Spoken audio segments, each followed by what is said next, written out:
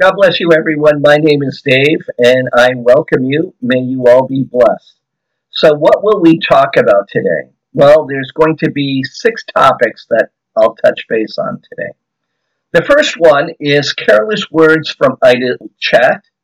Number 2 is judging others. Number 3, the emotion of anger.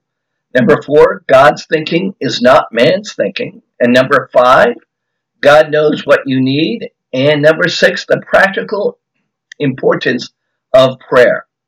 Let's begin with number 1, careless words from idle chat. You see, careless words do come from idle chat.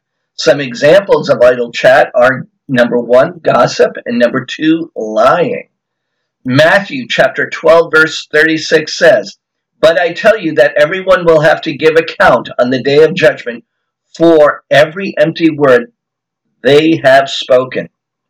And that's in Matthew chapter 12, verse 36. You see, Jesus spoke plainly about our idle words, yet his warning often goes unheeded. Jesus said that for every idle word there will be time of accounting on the day of judgment. We would expect Jesus to condemn profane and vile uses of the tongue, but idle words?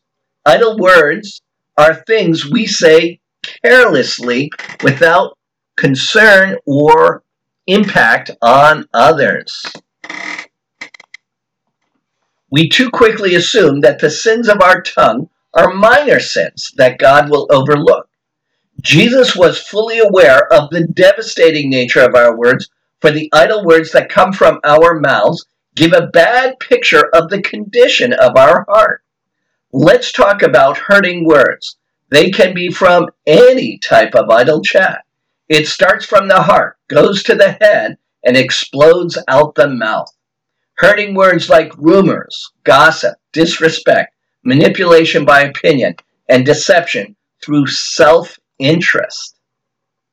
Hurting words, let's say that again, hurting words starts from the heart, goes to the head, and explodes out of the mouth. Hurting words start from the heart, goes to the head, and explodes out of the mouth. You see, hurting words cause someone pain, and it is easier to point out even if the cause of your anguish. But the words that were never meant, or words that we have thoughtlessly put out there, may give someone a different type of torment. They may cause someone to question oneself if they are not good enough to be worthy of the words they were initially said. They may cause someone to look back and ask, did I do something wrong? What could I have done differently? They may cause someone to think hard, try to be better, and sooner or later learn not to trust. Matthew 15, verse 17 through 20. This is Matthew chapter 15, verse 17 through 20. Don't you see that whatever enters the mouth goes into the stomach and then out of the body? But the things that come out of a person's mouth come from the heart, and these defile them. For out of the heart come evil thoughts, murder, adultery, sexual immorality, theft, false testimony, slander. These are what defile a person, but eating with unwashed hands does not defile them. And that's in Matthew chapter 15, verse 17 through 20. Idle words are also words of rumors and gossip. Gossip means to tell secret information to another person. Passing on personal details about a neighbor to another neighbor is an example of gossip. A person who habitually spreads intimate or private rumors or facts, idle talk about someone's private or personal matters, especially someone not present. The root cause of gossip is always, without fail, jealousy. The more successful you are, the more attractive, the more kind, the more self-assured, the more people will gossip. They do it to try and bring you down. They do it to try and build themselves up. The gossip is also indicating insecurity. A secure person doesn't feel the need to spread rumors for the attention or to backstab someone, and would rather spend their energies on something positive and uplifting. There are 7 ways you can tell if you gossip too much. Number 1, People around you love drama. Number 2, you can't wait to tell secrets. Number 3, people stop sharing with you. Number 4, you have trouble coming up with other conversation. Number 5, you feel better about yourself when sharing information. And number 6, people come to you with juicy information. The purpose of gossip is to tear a person down and erode their self-esteem. It's in that state where the people may begin experiencing mental health issues such as eating disorders, suicidal thoughts.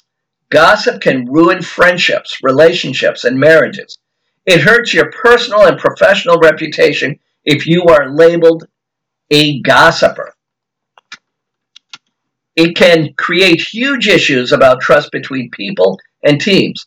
It hurts the way people and departments communicate with each other and even their clients or customers. Let's talk about what rumors are. Rumors are unverified pieces of information, often involve speculation, unknown if information is true, may change slightly as retold, and finally, usually not harmful to other people. What is gossip? Gossip is that juicy or scandalous story, hurtful to another person, unknown if the information is true. It usually involves things that are not discussed publicly, and it may humiliate the person it's about. When people feel bad about themselves, they sometimes will target other people with gossip or rumors to try to make themselves feel better. As a result, they talk about others as a way to deflect attention from themselves. It is done through gossip and rumors. They do this for a variety of reasons.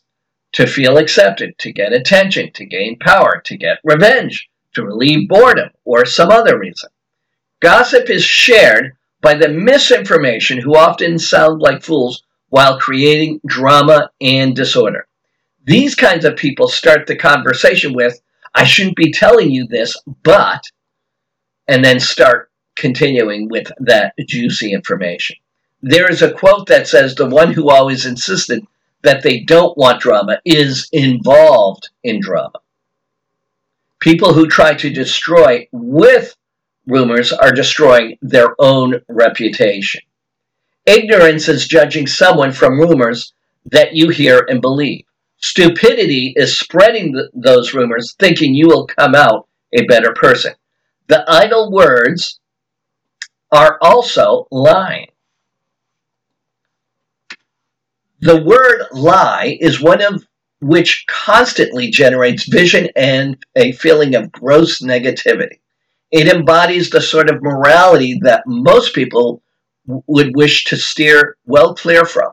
Despite this, there are many individuals who are prepared to spin works of fiction to their friends. People who lie seem to do this with very little difficulty, as if it is well practiced.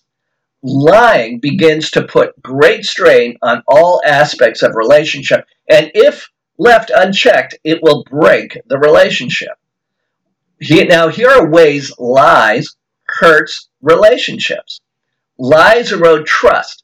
Lying shows a lack of respect. Lying demonstrates selfishness. The liar is conning themselves too. Lies make a relationship unbalanced. One lie leads to another. Lying is a loss of integrity. Lying is a failed character. The book of Proverbs, chapter 17, verse 28, encourages us to speak less rather than risk saving something offensive or saying something offensive. And that's in Proverbs chapter 17, verse 28.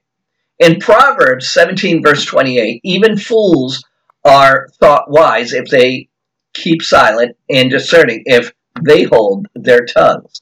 And that's in Proverbs 17, verse 28. Often, when we have nothing significant to say, we are tempted to speak hurtful and idle words. The more time we spend in idle chatter, the greater the likelihood that we will say things that are harmful. In the Bible, James cautioned believers to be swift to hear, slow to speak, slow to wrath. And in James chapter 1, verse 19, the scripture reads, "My dear brothers and sisters, take note of this. Everyone should be quick to listen, slow to speak, and slow to become angry." And that's in James chapter 1, verse 19. We are in much less danger of saying something offensive when we are listening than when we are speaking. Think carefully about the words that come from your mouth. Christians should speak only words that uplift and bring grace to others. We see that in Ephesians chapter 4, verse 29. And I'll read Ephesians chapter 4, verse 29. "Do not let any unwholesome talk come out of your mouths, but only what is helpful for building others up according to their needs, that it may benefit those who listen." And again, that's Ephesians chapter 4, verse 29. Do you need to speak less? Think about that. Do you need to be more careful about the kind of humor you use? Ask the Holy Spirit to help you evaluate whether your words build up others or whether they destroy and hurt others. Now let's talk about judging others. Judging others. Are you a judgmental person? Have you sometimes been more judgmental towards others? Are people judgmental towards you? What does it mean to be judgmental? And how does that compare to being discerning? Let's go to the Bible and see what we can learn. In Luke chapter 6, verse 37, the scripture says, "Do not judge, and you will not be judged. Do not condemn, and you will not be condemned. Forgive, and you will be forgiven." There is a significant difference between judgment and discernment. Discernment is the ability to attain sharp perceptions well. Discernment is defined as the ability to notice the fine point details and the ability to understand and comprehend something.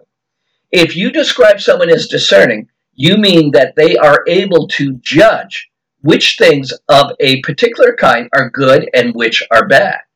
Our problem is that we like to sit in the judgment seat and declare condemnation upon those whom we think have sinned. Scripture warns us not to judge others based on our own self-righteousness because we all fall short of the glory of God, and only God can know the state of anyone's heart. It is suggested to follow a two-step approach when exercising sound judgment. So, first, we are to avoid rashly judging, such as condemning others based on our own feelings of superiority, since we all have the tendency to sin. And second, and after we have corrected our own transgressions, we will have the clarity necessary to help others overcome their sins. We learn in Matthew chapter 7, verse 5, "You hypocrite, first take the plank out of your own eye, and then you will see clearly to remove the speck from your brother's eye." To keep from being hypocritically judgmental, we must first focus on gaining the discernment necessary to correct our own shortcomings by rooting our judgment in the knowledge of Scripture. The discernment Christians must gain is the ability to ascertain what is true and what is false, to distinguish between what is biblically right and wrong in all areas of life.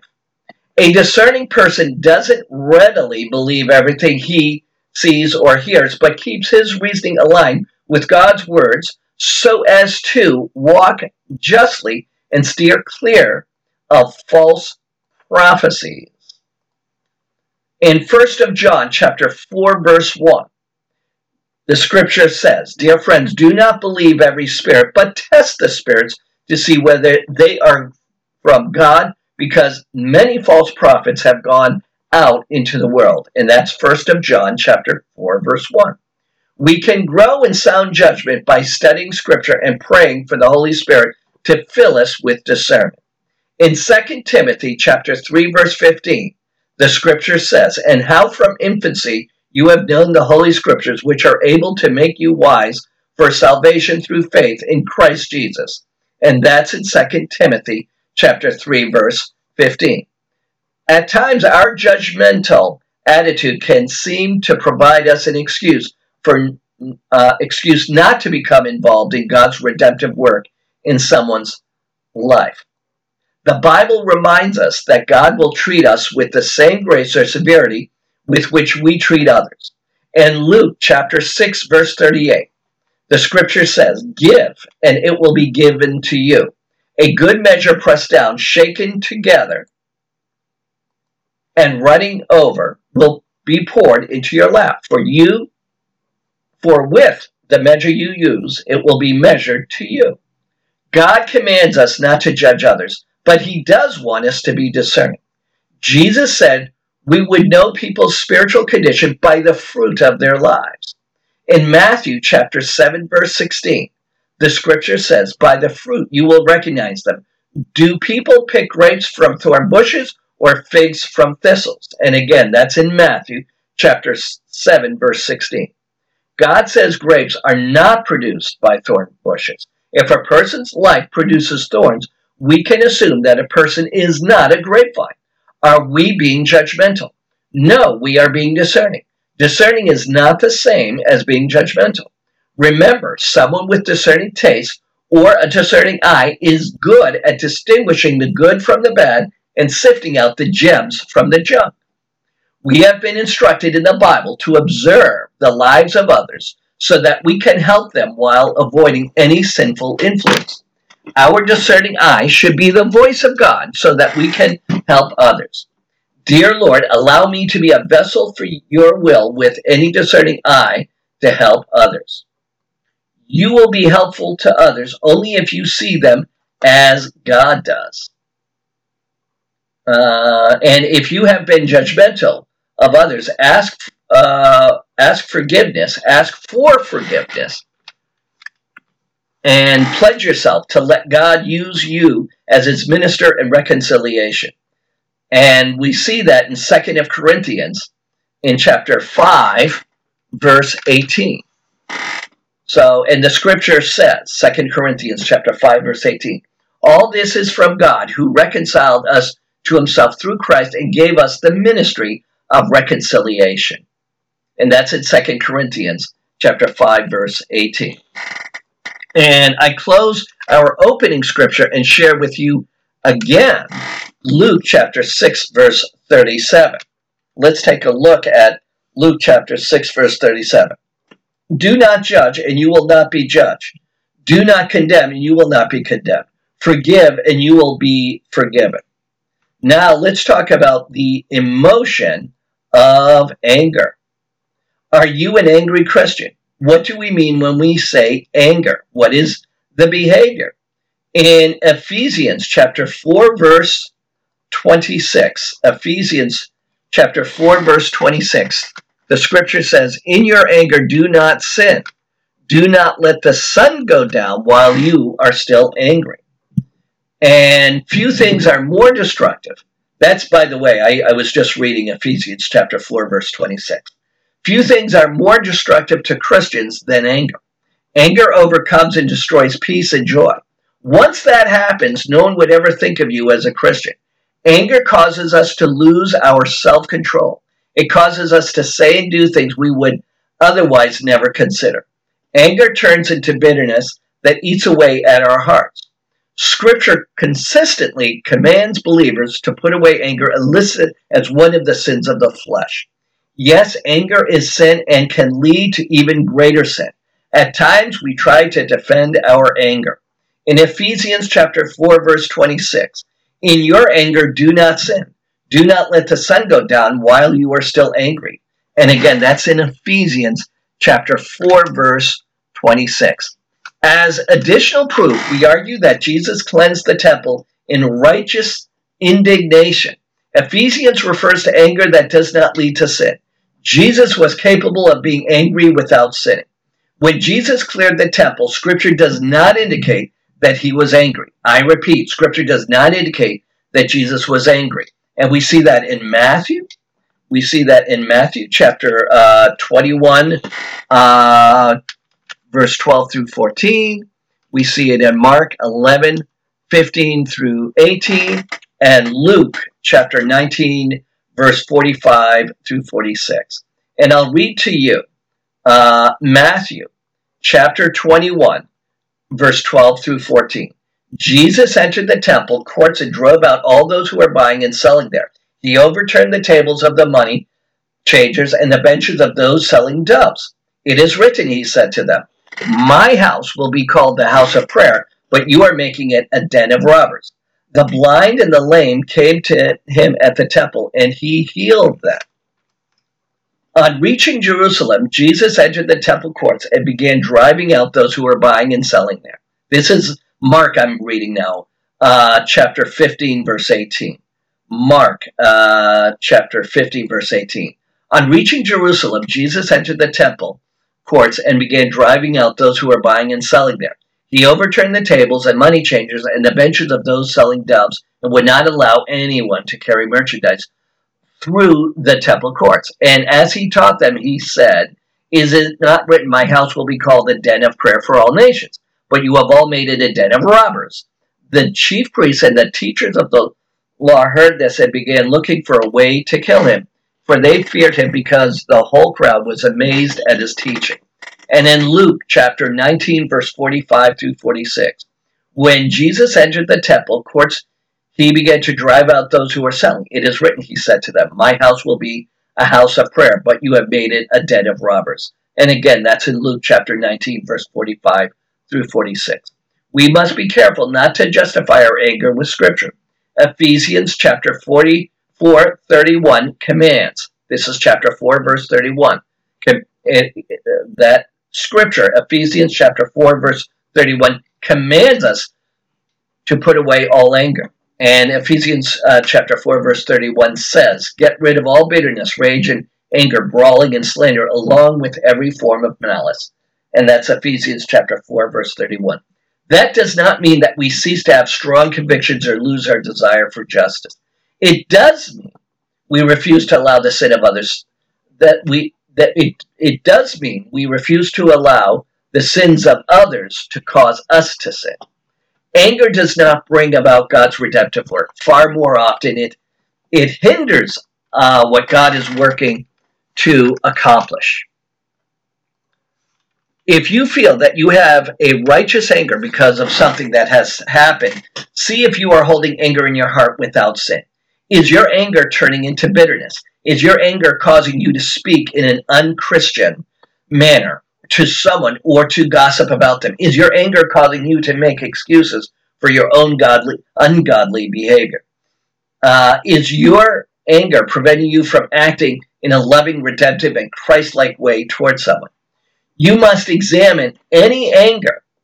You must examine any anger within you and allow God to remove any sinful attitudes that your anger may have produced. Now we're going to go to our fourth subject, and our fourth subject is God's thinking is not man's thinking. In our sinful ways, we spend more time telling God something rather than listening to what God is trying to tell us. Unfortunately, we don't understand what God is trying to tell us or how to make an effort to find out.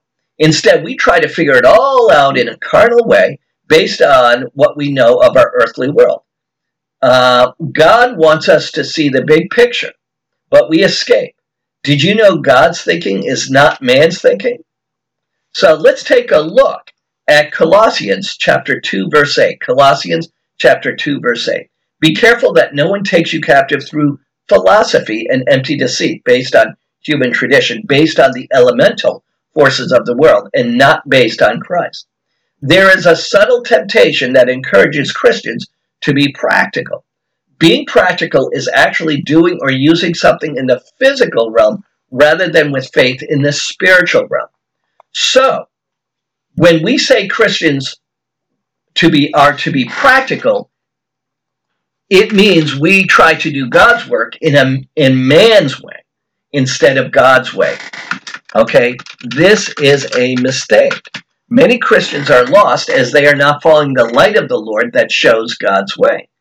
Getting results, that phrase, getting results, becomes the primary focus of many Christians.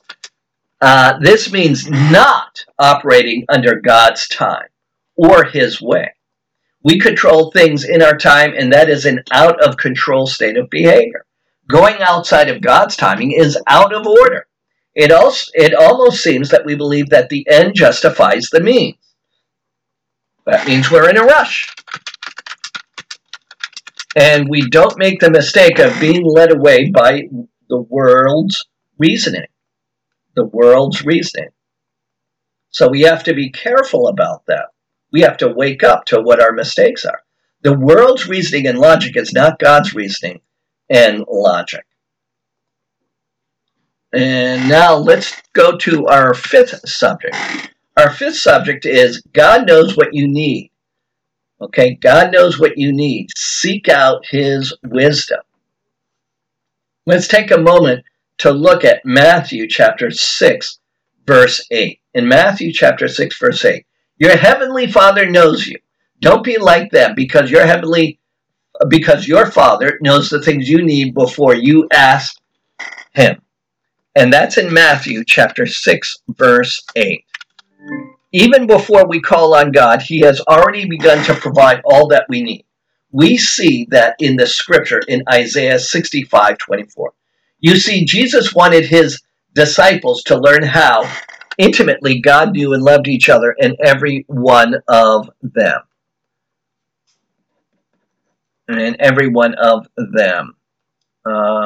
That is why He told them to pray. He wanted to hear the voice from the disciples. He wanted a relationship. He assured them that even before they prayed, God knew all about their situation. Prayer is not designed for us to inform God of our needs, for He already knows them. Why then should we pray? Prayer enables us to experience God more intimately. The more a child experiences the loving provisions of a parent, the more convinced he becomes of his parent's unrelenting love.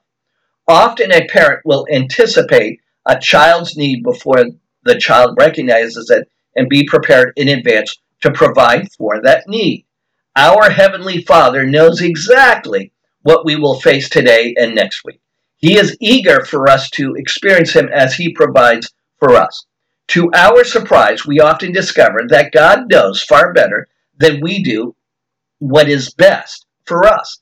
At times, we assume that we know what would benefit us. We can even be foolish enough to assume that we don't require anything of God. Yes, God wants us to go to Him in our need. In Matthew chapter 7, verse 7, the scripture says, and ask and it will be given to you. Seek and you will find. Knock and the door will be open to you. And that's in Matthew chapter 7, verse 7. He is ready to show His strength through our weakness. Our Heavenly Father knows exactly what's best for us, and He is prepared to provide for every need if we will but ask. And in Philippians chapter 4, verse 13, I can do all this through Him who gives me strength, and that's in Philippians chapter 4, verse 13. And now let's talk about our sixth topic, which is the practical importance of prayer. There is a practical importance of prayer. It increases the sound in the voice of the Holy Spirit inside of us. If we increase the Holy Spirit, we can have less room for our foolish actions. Seek God through prayer. And we see that in Luke chapter 3, verse 21 through 22. And the scripture says, when all the people were baptized, Jesus also was baptized. As He was praying, heaven opened and the Holy Spirit descended on Him in a physical appearance like a dove. And a voice came from heaven, you are my beloved Son, I take delight in you. And that's in Luke. That's in the book of Luke, chapter 3, verse 21 through 22. You see, the greatest moments in your life come through prayer. When Jesus prayed, heaven opened and the Holy Spirit descended upon Him. The Spirit came upon the disciples as they gathered to pray on the day of Pentecost. It is the day the Holy Spirit descended on the apostles, causing them to speak in tongues. When the disciples prayed together after Pentecost, their gathering place was shaken, and they were given the courage and confidence to proclaim the gospel through the city. Pentecost is the descent of the Holy Spirit on the apostles and other disciples following the crucifixion, resurrection, and ascension of Jesus Christ. We learn in Acts chapter 2, verse 1 through 4. When the day of Pentecost arrived, they were all together in one place. And suddenly there came from heaven a sound like a mighty rushing wind, and it filled the entire house where they were sitting. And divided tongues as fire appeared to them and rested on each of them. And they were filled with the Holy Spirit and began to speak in other tongues as the Spirit gave them utterance. And that's in Acts chapter 2, verse 1 through 4. Pentecost marks the beginning of the Christian church's mission to the world. We have the Holy Spirit through Jesus to God as our direction and connection to the will of the Lord. We must pray. Prayer is not a substitute for hard work. Prayer is the work. God does the things in and through our lives by prayer that he does in no other way. As we pray, as our attention is turned towards God, we become more receptive to aligning our lives with his will. God will not equip us with his power while we are racing off to our next appointment. The Holy Spirit will not empower us if we are unaware of what God is saying. God requires our own complete attention before he will fill us with the presence of the Holy Spirit. That means we must be spiritually awake. If you want to learn how to pray, use Jesus as your model. Jesus did not always receive what he asked for, but his prayers were always heard and always answered. We see in Hebrews chapter 5, verse 7, the scripture says, in the days of his flesh, Jesus offered up prayers and supplications with loud cries and tears to him, who was able to save him from death, and he was heard because of his reverence. And that's in Hebrews chapter 5, verse 7. If you do not sense the Holy Spirit's power in your life, you may not be spending adequate time in prayer. Perhaps you are pursuing your own agenda rather than seeking the Father's will. That's God's will. If that is true, you may have abandoned the reason for prayer before God's answer comes. If you commit yourself to spend continued time in prayer, you must ask for God's purpose in you. God answers to his purpose. God does not answer to your purpose. It's God's purpose that he has in you that matters. The good thing is that the purpose is wonderful. We see that in Jeremiah chapter 29, verse 11. For I know the plans I have for you, declares the Lord, plans for welfare and not for evil, to give you future and a hope. God will work in your life just as he did in the lives of Jesus and his disciples. The best way to discern God's voice from your own is to practice stepping out and acting on his voice when you think of him. As you take these steps of faith, he helps you sort out and recognize his voice through a process of learning. Do this when you pray. Come to God with your request for guidance. Number 2, wait in silence for God to speak for 10 to 12 minutes. Number 3, write down any scriptures, songs, impressions, or picture God gives you. So what have we talked about today? Number 1, we talked about careless words from idle chat. Number 2, we talked about judging others. Number 3, we talked about the emotion of anger. Number 4, we talked about God's thinking is not man's thinking. Number 5, we talked about God knows what you need. And number 6, we talked about the practical importance of prayer. Let's pray together. Raise your hands and close your eyes and pray with me. Lord Jesus, I come before you today because I want to hear your voice. I want you to always speak to me just like you spoke to the prophets of the past. I pray that you will speak to me clearly in the name of Jesus. Lord, I praise you as my shepherd, for you are the one who speaks so that I may hear your voice and follow you where you lead. I thank you, O God, for telling us the truth about yourself and also about ourselves. Father God, help me to have ears to hear what your Spirit is speaking today. Dear God, open my heart to your impressions, and please help me close my ears to the whisperings of the evil one. Lord, today I stand as an intercessor for those who are not listening to your word or your Spirit and who stray from your truth. I say this in Jesus' name, Amen. Thank you for joining me. My name is Dave.